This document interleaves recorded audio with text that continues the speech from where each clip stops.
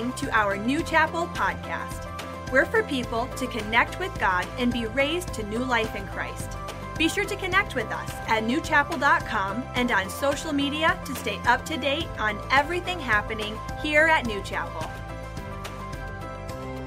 Well, good morning, everybody. Brand new series, new year. If you have anything to take notes with, pull that out right now. That little weekly has an area on the back that you can take notes. Brand new series called What Your Life Is Missing. Is there anybody excited about having a new series today? Can we just excited about that? I am. And today is going to be this great opportunity to realize some of those things. There are godly principles that we're going to present to you to show you what might be missing in your life, whether you're brand new to Christianity, whether you've been a Christian for a long time and just really want to live it out this year, or whether you're a seasoned Christian, there might be something missing. We want to fill in those gaps. I don't think the series will disappoint. I think it's going to fill in those gaps.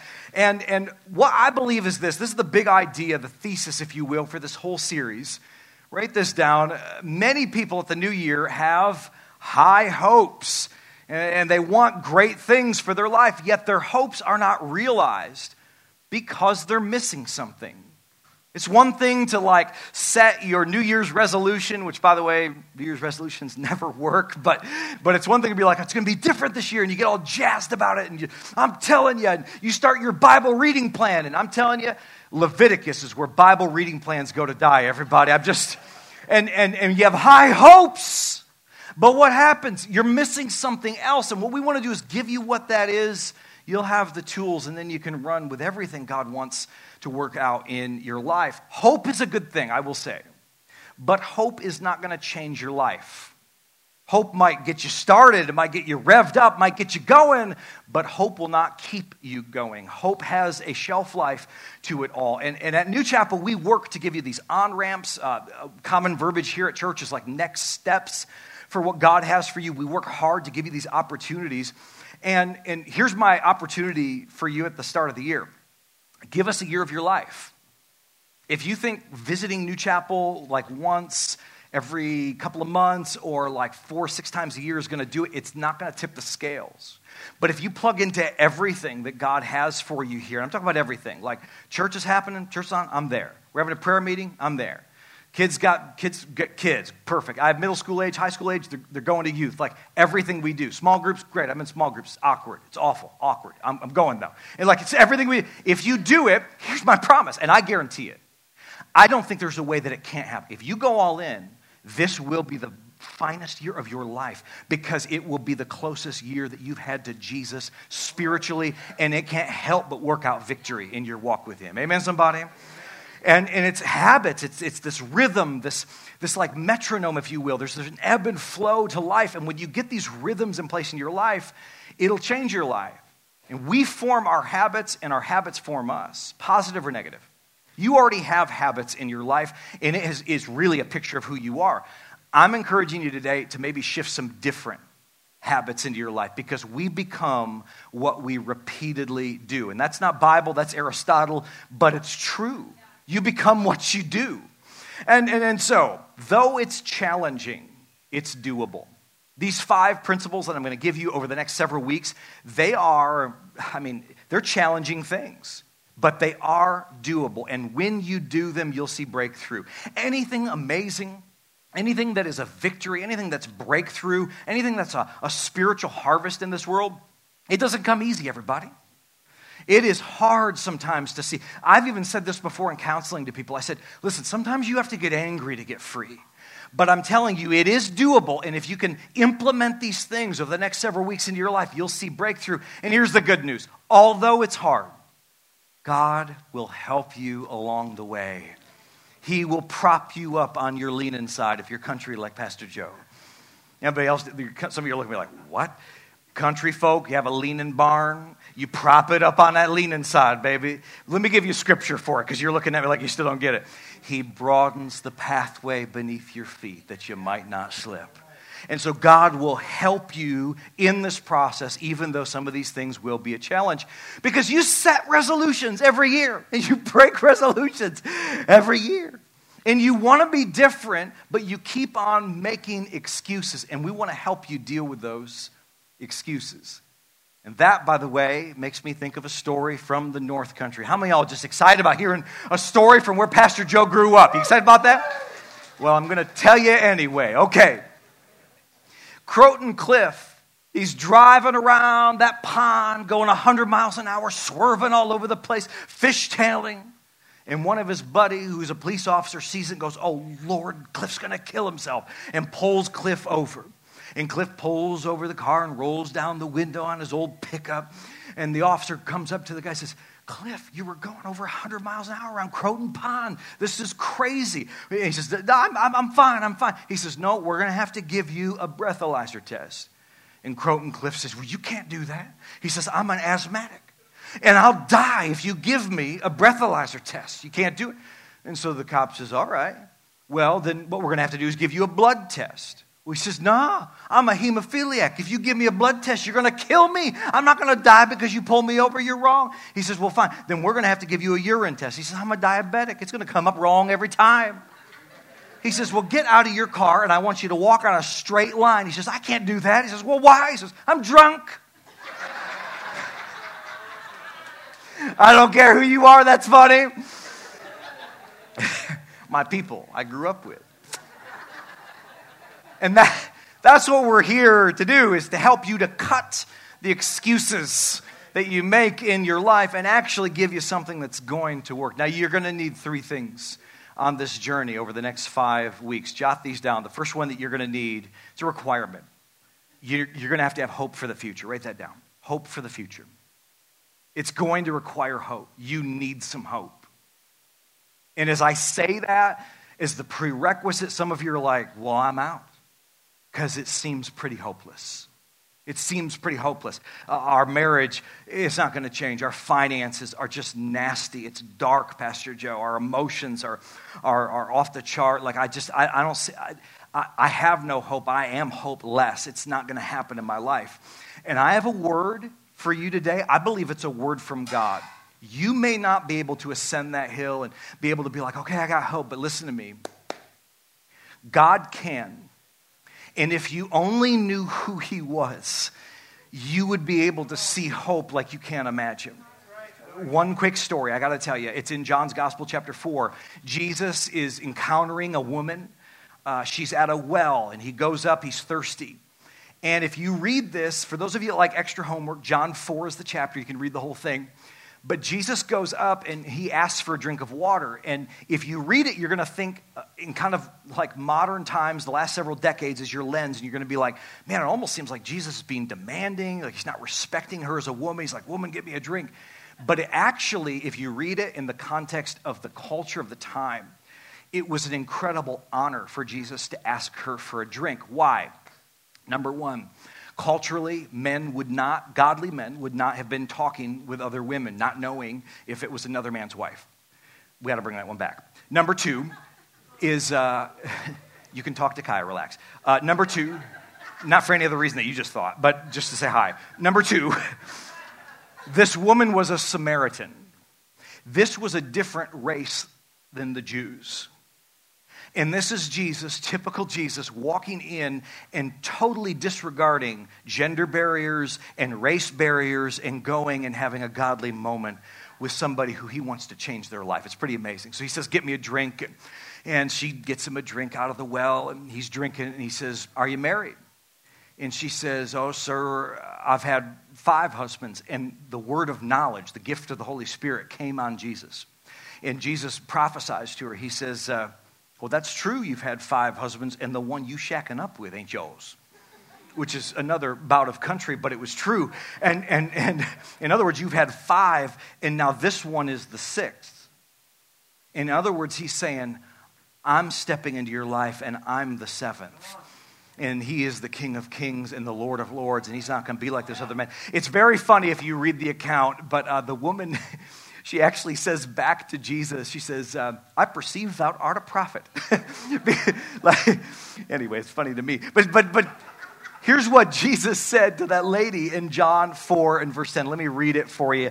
He answers her and he says, "If you knew the generosity of God and who I am, you'd be asking me for a drink and I'd give you fresh, living water." Here's what I want you to see. If you knew who I was, If you knew who I am, if you knew Jesus, you'd have hope automatically because you'd see the difference in all of it. But why do we become hopeless? It's because we lose sight of him. And so, friend, if you came in here hopeless, you're in the right place. And I hope today you can see a clear picture of Jesus because there's hope in the room. There's hope in the house. Can I hear an amen, everybody? Come on. And so I have a front seat to life change. I see it every week. I get to hear the before and I get to see the after. And I'm telling you, there's hope in the house. We say, Pastor Joe, I don't know what to do. I don't know next steps to take. Even if I had hope, I don't know what to do. That's okay. Jeremiah, and by the way, this was written when the Jews were in exile. They were in slavery, and God freed them from all of that. It says this in Jeremiah 29:11. I don't know what to do. I know, God says, I know the plans I have for you. It's plans to prosper you and not to harm you. He always puts this preface in. Listen, you can trust me. I'm not going to hurt your life. This isn't a harm to your life. That's the big test, right? We're like, I'll trust you, but is it okay? I'm not going to harm you. It's plans to give you, here it is, hope and a future.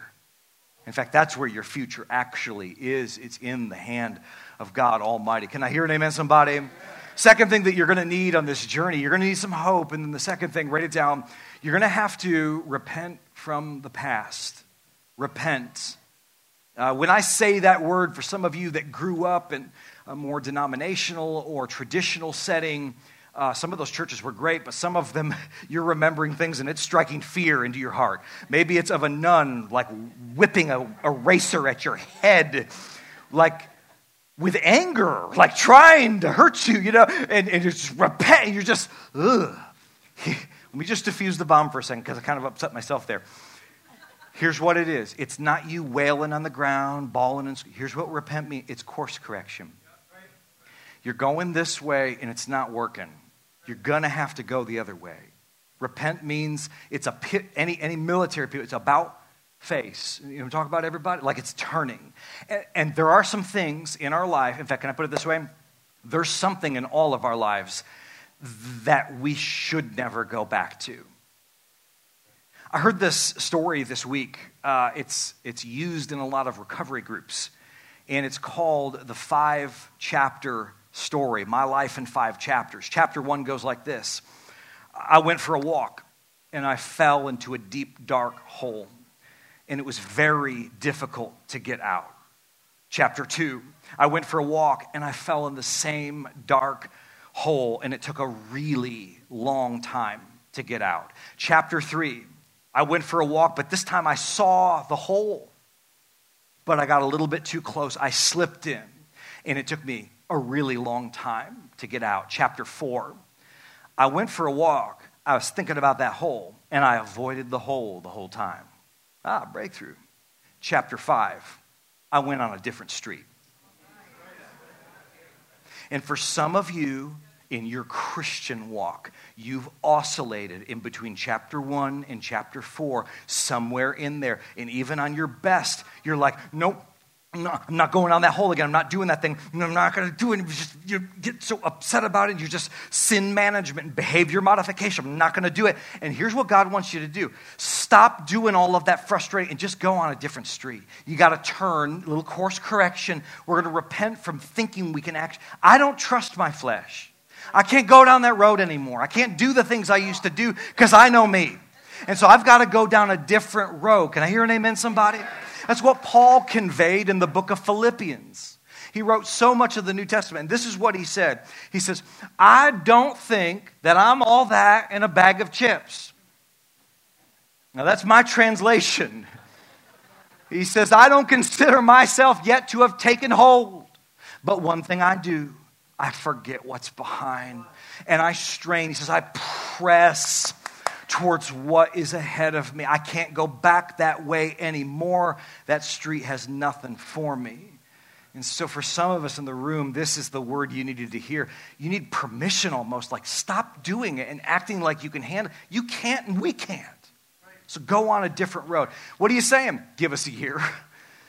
Go to group, go to small group, go to New Chapel Connect, serve on a team, attend services, take down the notes. Like you got to stop doing. If you keep doing the same thing, write this down. Third thing you're going to need. So you're going to need some hope. You're going to repent from the past. You're going to have to form some new practices in your life. If you don't replace what you have had, it's going to come back 7 times worse, everybody.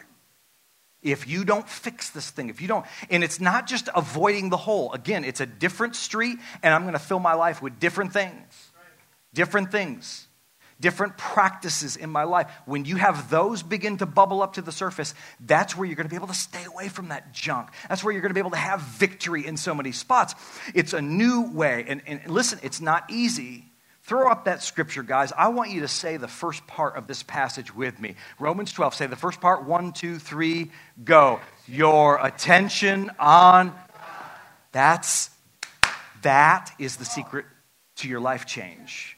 Fix your attention on God. You'll be changed, here it is, inside out. You're trying to make a resolution and change outside in. Buddy, it don't work. Because chocolate chip cookies still taste good. You're going to have to change this and not want that anymore. I actually don't want it anymore. Readily recognize what he wants from you and quickly respond to it. Unlike culture, always dragging you down, God brings the best out. And what does he do? He develops that well-formed maturity. What is that? That's that ability. I'm not going down that road. I'm going down this road. And you shouldn't go down that road either. I have changed. And I believe this, that in 365 days, should the Lord tarry, if you are at New Chapel and you jumped in all the way, both feet, I'll do whatever, however crazy I think it is, whatever y'all got going on. I'm going to read my Bible. I'm going to pray. If you come back 365 days later, you're going to say, my life is fundamentally different. Inside out, my life has pancaked, and God did what he said he would do. Anybody else know that to be true in this place? And so with this series, we're going to give you 5 principles, and these principles will unlock so much. The first one I'm going to give you today, it's what today's message is all about. Write this down. What your life is missing is really whatever's in first place. We need to focus on what we do first. If there is one thing in Scripture, from Genesis to Revelation, beginning to end, that is a constant theme in your Bible, it is the principle of priority. It is this concept of God being first, the first thing, the principle of first. I can tell more about you, the condition of your soul, your faith in God or lack thereof, on what is happening first place in your life. And so I'm going to give you 3 big headings today. The second point has a gazillion subpoints underneath it because I'm me and you're you. And I want to give them to you today. Jot this down. Number 1, we need to put God first. Number 1, we need to put God first. Write that down. Tattoo it on your forehead. Put sticky notes all over your car. Put God first. It's a huge deal. It's a huge deal. And if God is first this next year, this will be a totally different year in your life. And I got to say something. It's pretty severe. But I have a license to do this. And so, if you say God is part of your life, but he's not first in your life, look at me. He's not part of your life. And that might sound hard. Well, Pastor Joe, I want to add Jesus to my life. It doesn't work that way. In fact, it's a theological point. The Bible would convey the preeminence of God. In other words, he is preeminent. He is first. He doesn't have the capacity within him to take second place or any place else on that list. It's God first, or you might not be aware of something. And so God has to be first, and he is able to say that to us for a very good reason. He modeled for us this very principle. God gave us his first and his best when he sent Jesus into this world. And he says, look, Jesus is going to go, he's going to go first. He's my only son. And because he went, he's going to give you all of my life. But here's the exchange. You have to give him all of yours. You win on that exchange. And if he's going to go first, and if he wants me to put him first, sold. That's what this is. Christianity is not about you being a good doobie. Christianity is not about you wearing a gold cross on your neck. Christianity is not about who you believe in. I said that last service, and I'm telling you, somebody's jaw hung open when I said, it is not about you believing in Jesus. Put down your phone and stop Googling the Baptist church. Leave me alone. Look at me. The Bible says in James, even the demons believe and shudder. It's not whoever just believes that he exists. It's whoever not believes in the Lord, whoever believes on the name of the Lord will be saved. In other words, everything is on you. You are first place in my... Christianity is not you adding Jesus to your little world and he's in your orbit. Christianity is you reorganizing everything on your list to put him number one wherever he needs to be. Now that's severe, but listen to me. That's Christianity. The alternative, consumer Christianity, it's a false gospel. Run. Because if he's just an appendage to whatever you got going on, God is no bigger than what you can reason. Wouldn't it stand that God, a rogue Jesus, would stand outside of everything you could comprehend and ask some things of you that might not be on your radar? That's a God, not a religion. It's good preaching, Pastor. Get him. Okay. We'll get them all.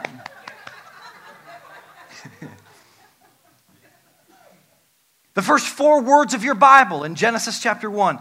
In the beginning, God. Now, I'm going to teach this to you like maybe a preacher would preach it. And I'm taking it a little bit out of context, but here's the idea. If you started everything in your life like that, it would be a great principle to have. Like before you start a job, before you start a day, before you jump into a serious conversation. Hey, in the beginning of all this, I'm talking to God about it. God, what do you want in this? What do you desire of it? In the beginning, God. Say amen, somebody. It's the first of the 10 commandments. It says it in the book of Exodus chapter 20. God spoke all these words. He says, I am the Lord your God who brought you out of Egypt, out of the lands of slavery. You shall have no other, lowercase g, no other gods before me. Is that talking about idols? Surely. There's no such thing as other gods. It's demonic forces that would present themselves. I'm sorry, there's nothing in Islam, there's nothing in any Hinduism and Buddhism, there's nothing in any Zoroastrianism, there's nothing in, it's without substance. Boy, that sounds savage. It sounds like me today, I don't know. But that's just the truth. The substance is in Jesus. It's in Jesus. There's one God. But he says, have no other gods before me. What is that talking about? Have no other loves. Have no other passions before me. In other words, it's okay for you to be passionate about other things. It's okay to have other loves. You can love golf. You can love running. I don't know why you would, but God, you know, Kyle likes to go ice skating. Ugh, I can't stand that stuff. But you can have other loves. NBA, football. You can just can't be first. You can have nothing before him. It's him. He's first before everything that we do. You can have passions about other. Some of you love your career and you feel like, maybe you've been in a message like this before, like you're pit against your own career. That's not God. God called you to your career. What he doesn't want is your career to be a God for you. Your career makes a very bad God. But if you have alignment, if God is first, it'll align the rest. Say amen, somebody. Amen or oh me, I don't know. Okay. God will not take another place in your heart. Okay, that's number 1. Number 2, write it down. So God's first. Let's give God first of everything. God, I'm going to put you first in everything. When most preachers preach about this, they typically are talking about just money. And they're doing it in such a way that they can build buildings and start projects and have programming. And honestly, it rubs me a little bit the wrong way because I think it's very limited. And that's not all what it's about. I'm not saying their motive is bad. Maybe their motive is great. They're just trying to do the work of the ministry. I get that. I feel that. But I think that when we talk about tithing and we talk about putting God first in everything, it is so limited because it is not just a financial principle. Money's on the list, believe me. It's just not the first thing on the list when it comes to this concept of a tithe. Let me read it for you. It says this in Leviticus 27. A tithe of what? Everything. Your land, your grain, your soil, fruit, your job, what is it? It belongs to the Lord. The Bible says it's holy to the Lord. Holy means set apart for a specific purpose. And so what does it say? Tithe of your thoughts. Tithe of your motives, a tithe of your day. God is very interested. A tithe of your time. And it's all towards the purpose. What's the purpose? Deuteronomy 14, the purpose of tithing. The Bible tells you very clearly. Purpose of tithing teaches you to always put God in first place in your life. Now, financially, listen. Tithing as a new believer all the way through to tithing as somebody that's been doing it for decades, it's this constant memorial of God, you are first place, and I trust you as my source. It is this thing that you're preaching to yourself that the government is not your source, everybody. Should have been louder than that, but that your job, your boss is not your source. Some of y'all get so upset at your boss thinking that he might be holding you back from some promotion. I'm telling you, you work as unto the Lord. Work as unto the Lord, and God is your provider. He's using that boss at that time. But if you look at God as your source, he'll meet all your needs according to his riches and glory. Amen, somebody? Amen. And so this tithe, the purpose of it is to have God be first always in our life. And praise God for financially people tithing. We're able to accomplish things here at the church, expand the sanctuary out. That's all good and godly and true and right.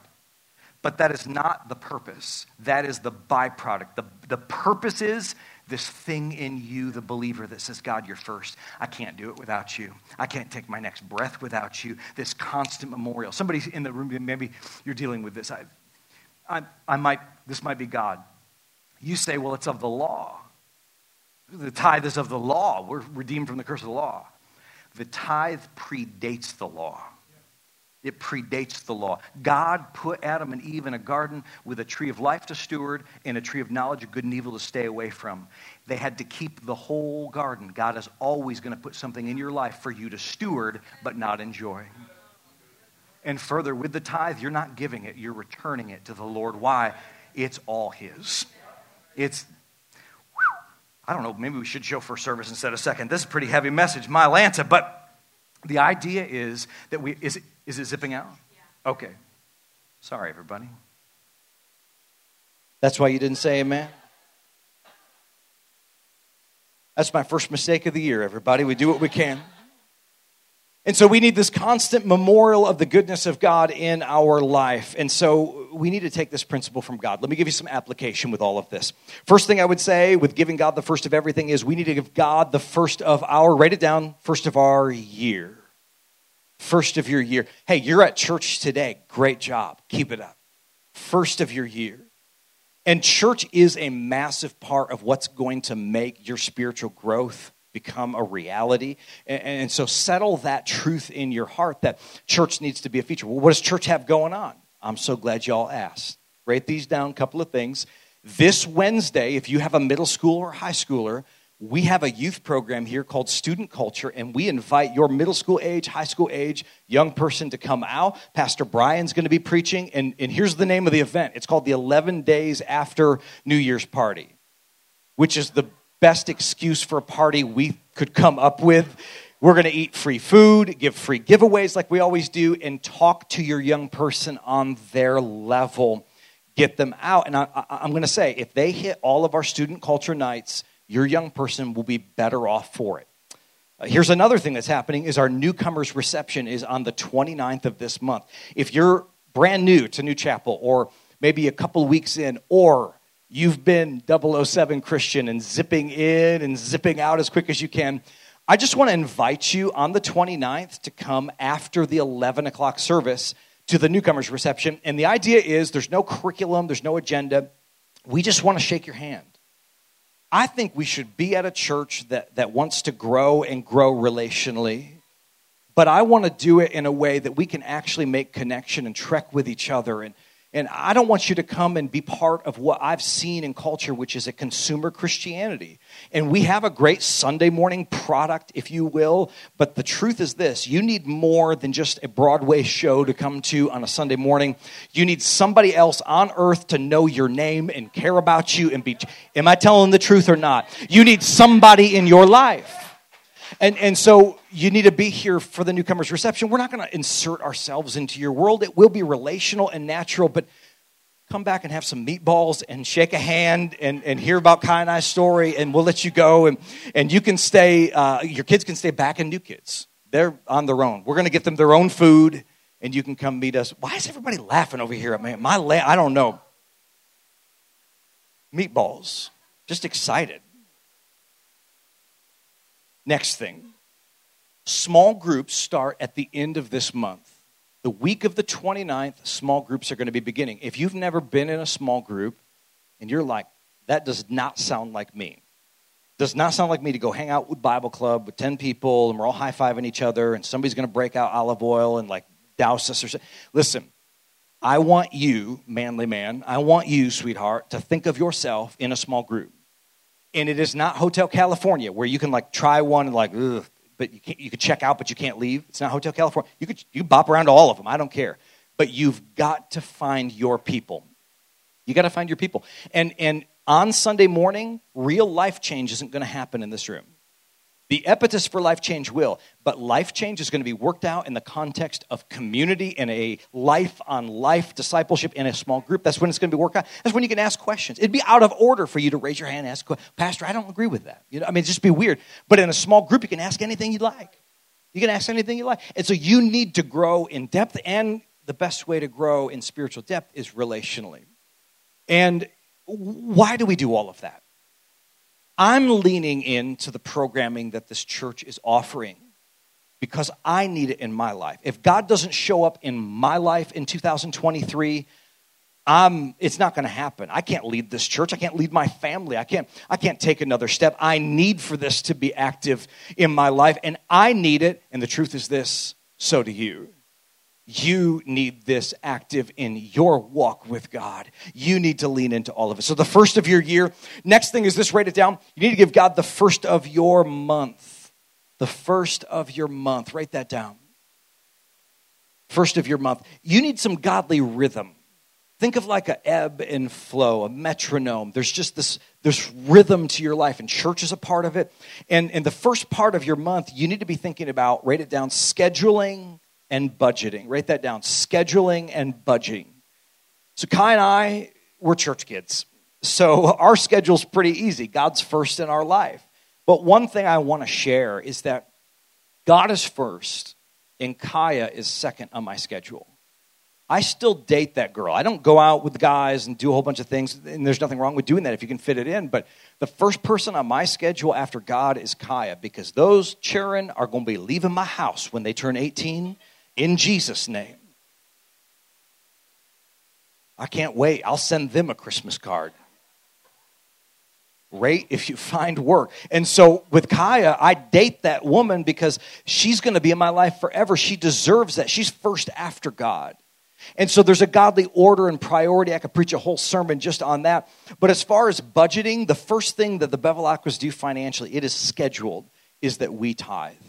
We tithe. So 10% of our gross income goes back to the house of God, and it is worship for us. It's not a bill that we pay. We return it to the church because God has done so much. He asks for that perfect. You gave me your life.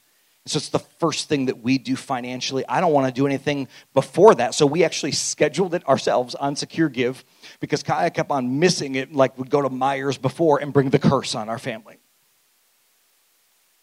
I'm just kidding, but it is scheduled, and it is something that is massive in our life. So it's the first of our month. Write down this next one. The first of my week. We need to honor God with the first of our week.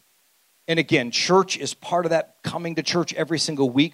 I've been asked before, Pastor Joe, why do we meet on Sunday when the early church, I guess our Jewish origins really, they were on the Sabbath, and that was Saturday. Well, Sabbath is Saturday, but Jesus, number one, he rose from the dead on a Sunday. And it became known as the Lord's Day. John in Revelation calls it that. It was known in early Christianity. And then number two, synagogue was still happening on Sabbath, Saturday.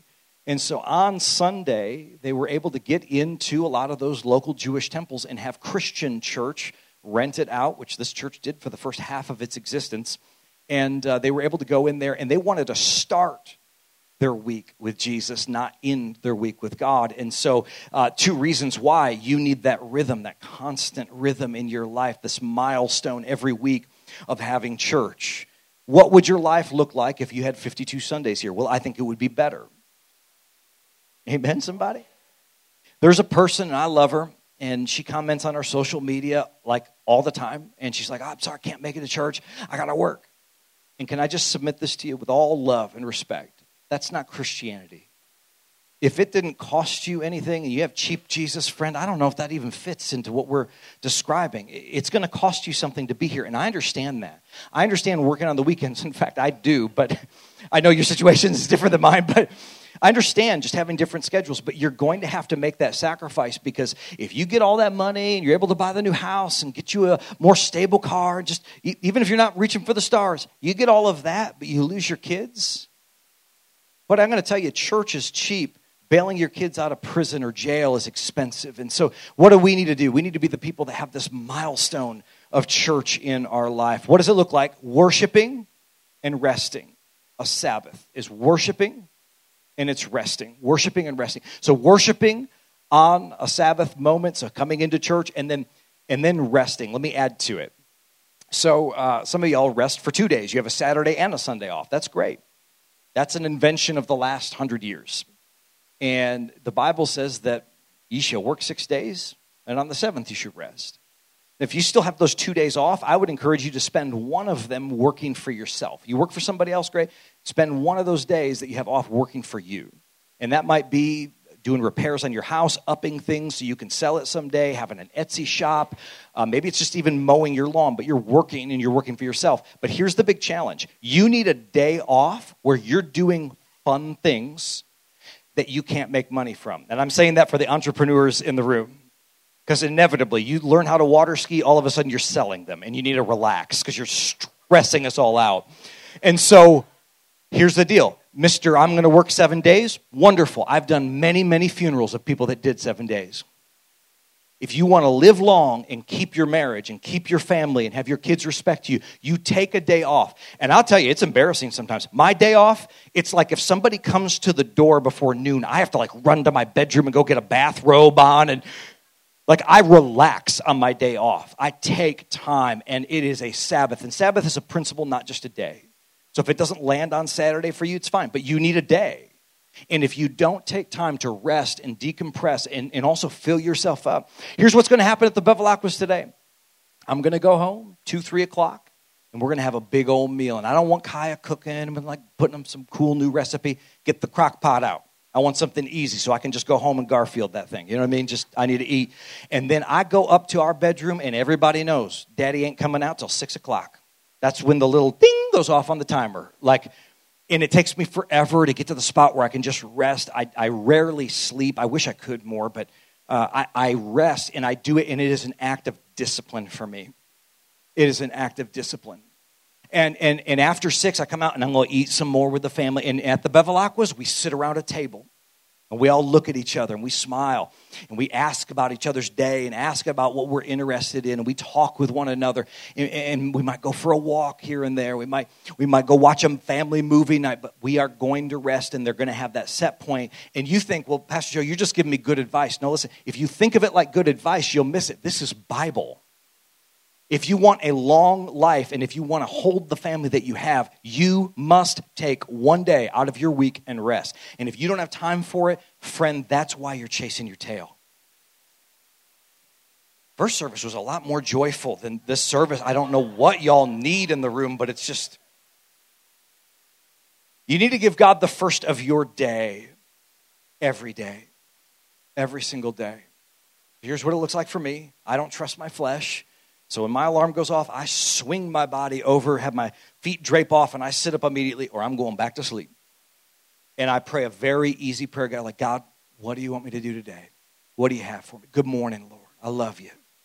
And that's all I really have. Then I go try to find that K-Cup button and go hit that. But I will say this, it is very difficult to get a breakfast meeting with me. In fact, the team has had to discipline me to come in for a 9:30 staff meeting, not because I'm lazy, but because I give the first part of my day every day to God. I've got teaching I listen to. I am praying. I am worshiping the Lord. I go literally into my little prayer closet called the shower, and I seek God, everybody, and it's important.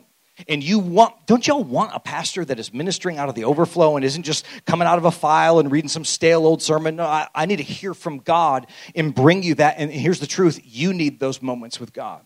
So give God the first thoughts in your day. Give God the first part of your day, your first prayers. Doesn't mean you have to do study like I do, super serious. But I'll say this. Somebody says, well, Pastor, do I have to study the first part of the day? You'll get more out of it if you do. If you read that Bible, if you pray first thing in the day, really lean into it, you'll get way more out of it. Now, for the person that says, I don't know if I could do that. You can't imagine yourself for like maybe even 15 minutes. I want to help you. Write this down. First 5 minutes of your time with God, spend it in the Word. Spend it in the Word. That might mean reading the Bible. It might mean getting you an Audible Bible. It might mean a podcast Bible. And that's a fun hack for those of you that are busy. I tried to go through the one-year Bible. I always killed the whole thing at Leviticus like everybody else. And so I got the one-year Bible podcast. And there's several different ones. And you can listen to it. And it takes about 15 minutes, so not 5. But if you're cool like me, you can put it in double time and just, let's get that Bible in, everybody. And so just read through it, right? And so 5 minutes in the Word and then 5 minutes in worship. 5 minutes in worship. That's like one song from the Belonging Company. I'm just saying. One song where you could just stop and be like, God, I love you. I honor you. Thank you. And then what? 5 minutes in prayer. 5 minutes in prayer. Write that down. If that shocks you and you're like, I don't know how to pray. I don't know what to do. Let me give you a little life hack for prayer. Pray, right? P-R-A-Y. Praise, repent, ask, yield. Praise God. I love you so much. Enter his courts with thanksgiving. So praise, repent. If you did anything wrong and you held it over this long, deal with it right then and there. Ask. We all have a list. And then yield. Be like, God, I yield my heart, my life, my day to you. Praise, repent, ask, yield. 5 minutes. You can fill that up so easy. Heathen could do it. I'm just saying. 5 minutes in the Word, worship, and in prayer. That's the first part of your day. It's time with God. Got to press on. Last point. Write this one down. Number 3, we need to expect God to bless the rest. So if you put God first, and if you're a person that says, God, I'm going to give you the first of everything, here's what you can do. You can expect God to bless the rest. Not because you're invoicing him or that you deserve it. It's your comeuppance. It has nothing to do with that. Here's what it actually looks like. In fact, you don't deserve eternity, but yet he went to the cross and he made provision for it, right? And so you have no problem with saying, God, I receive eternal salvation. In the same way, when you put him first in these different areas, you can expect God to move on your behalf, not because you deserve it, but because he promised that it would happen in your life. Amen, somebody? He receives it first, and then God blesses the rest. So what happens? You'll get into a spot where your time that you gave him in the morning, that time will be multiplied, wasn't it? Your finances, when you trust God with the tithes, you think that is leaving your life. The 90% with the blessing of God will go so much further than the 100% without the blessing of God. I know it to be true. You cannot outgive God. Your thoughts that you think about him in the morning, he will multiply those thoughts. People come to the church and they say, oh, Pastor, I just think it's great teaching. It's so much wisdom. Look at me. Listen to me. Anything that you like about me, that you love about me, anything that you've enjoyed about me, it is because God has been good to me. And the thing that you like about me is God's goodness shown through me.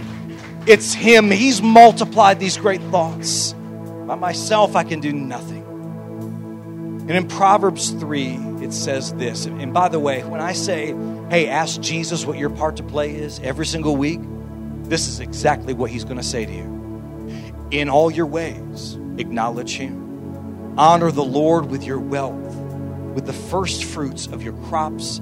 Then your barns will be filled to overflowing, and your vats will brim over with new wine. You don't lose out when you trust him. Wow. Now, before I pray for us, I know that within the sound of my voice, there are people who have tried this in the past. I'm going to pray. I'm going to read my Bible. I'm going to do it. And you've given it the college try, and inevitably you hit the proverbial Leviticus, or something else happened, or you get to the end of your day and you're like, where did the day go? I wanted to do this. And it has constantly come up short. When I was a new believer, I did that all the time. So I'm not going to cast shade on you. This is actually par for the course on your walk with God. And I remember praying to God about this and really receiving from the Word of God and other things, the fact that the devil will do so much to keep you from putting God first. And so, as a young Christian, I worked hard to fit God into my schedule. And I was praying about it, and the Lord showed me this. Stop trying to fit me into your schedule. Why don't you just work your schedule around me? See, that's a change from the inside out. It starts with God. We'll see what else can fit into the day. Well, how do you know that you're done reading the Word? It's kind of like when you go to the gas station, you're filling it up with gas, and all of a sudden it just clicks, and you just put it back. That's how you know. And you can limit it to 5 minutes, whatever, but listen to me. Start with God and let everything else fall into place, because the first aligns the rest. And my prayer is that you'd be a person that says, God, today I put you as first. I pray that you're saying, God, from now on, I don't care what has to go, what has to be reordered. God, I'm putting you first. No matter what it costs me, I'm putting you first place in my life. And through that, I will see the change that I desire so badly. If you receive it today, can you put your hands together? God's good, amen? Bow your heads with me all over the room. Heavenly Father, I thank you. So many people in the sound of my voice are putting you as first at the start of the year, at the start of 2023. God, I thank you that you're ministering to them. God, I pray that as you showed them while I was preaching areas that they needed to reorder, that God, they would be willing and bold enough to make those adjustments. God, I pray for men that feel the burden of provision for their home to make the hard decision and lead their family with a day of rest. God, I pray when we put you first, we're able to see your goodness clearer, and that we're able to change into the people you've called us to be. Our life is missing some things. God, when we plug these things in, I pray for real life change. In Jesus' name. Heads bowed and eyes closed. If you're in here and as I preached about Jesus being first in your life, if God is not first place, he's on your list, maybe he's not. But if God's not first place and you know that today and you know that you need to reorder some things, just heads bowed, eyes closed. Nobody's looking around. If that's you, could you just slip your hand up, put it right back down, count of 3, 1, 2, 3, hands up, all over the room. Now, you can put your hands up. Thank you. The Bible says this: whoever calls on the name of the Lord will be saved. And that is not just calling him Lord, it's giving your heart over to him. And that means that at the end of your life, you'll avoid a Christless hell. You'll have eternity in heaven. This is true. But that eternal life, that peace that you need this year, that thing that's missing, it's on the other end of making him Lord, having him be first on your list. We're going to pray, and if you mean it, the Bible says you'll be saved. Now, church, I want you to pray this with us as a declaration of your faith in support of those people who are praying this for the very first time. Pray it with me. Dear Heavenly Father, thank you for sending Jesus to die on the cross in my place for my sin so I can be forgiven. You raised him from the dead. This I believe. So with my heart and with these words, I confess Jesus Christ is my Lord. I surrender now. Jesus, I call on you. Come into my life. Forgive my sin. Put your spirit within me. I receive all that you have for me. Thank you for saving me. Thank you for making all things new. In Jesus' name, amen. Hey, let's give it up for those people that accepted Christ. The Lord bless you and keep you. Make his face shine on you. Be gracious unto you. The Lord lift up his countenance upon you and give you his peace. And as you go, you're dismissed. Have a great week. We hope that you were encouraged and brought closer to God during this message. You can listen to any of our past messages and series either on this podcast or on newchapel.com/watch. And be sure to connect with us on Facebook or Instagram to stay up to date on everything happening here at New Chapel.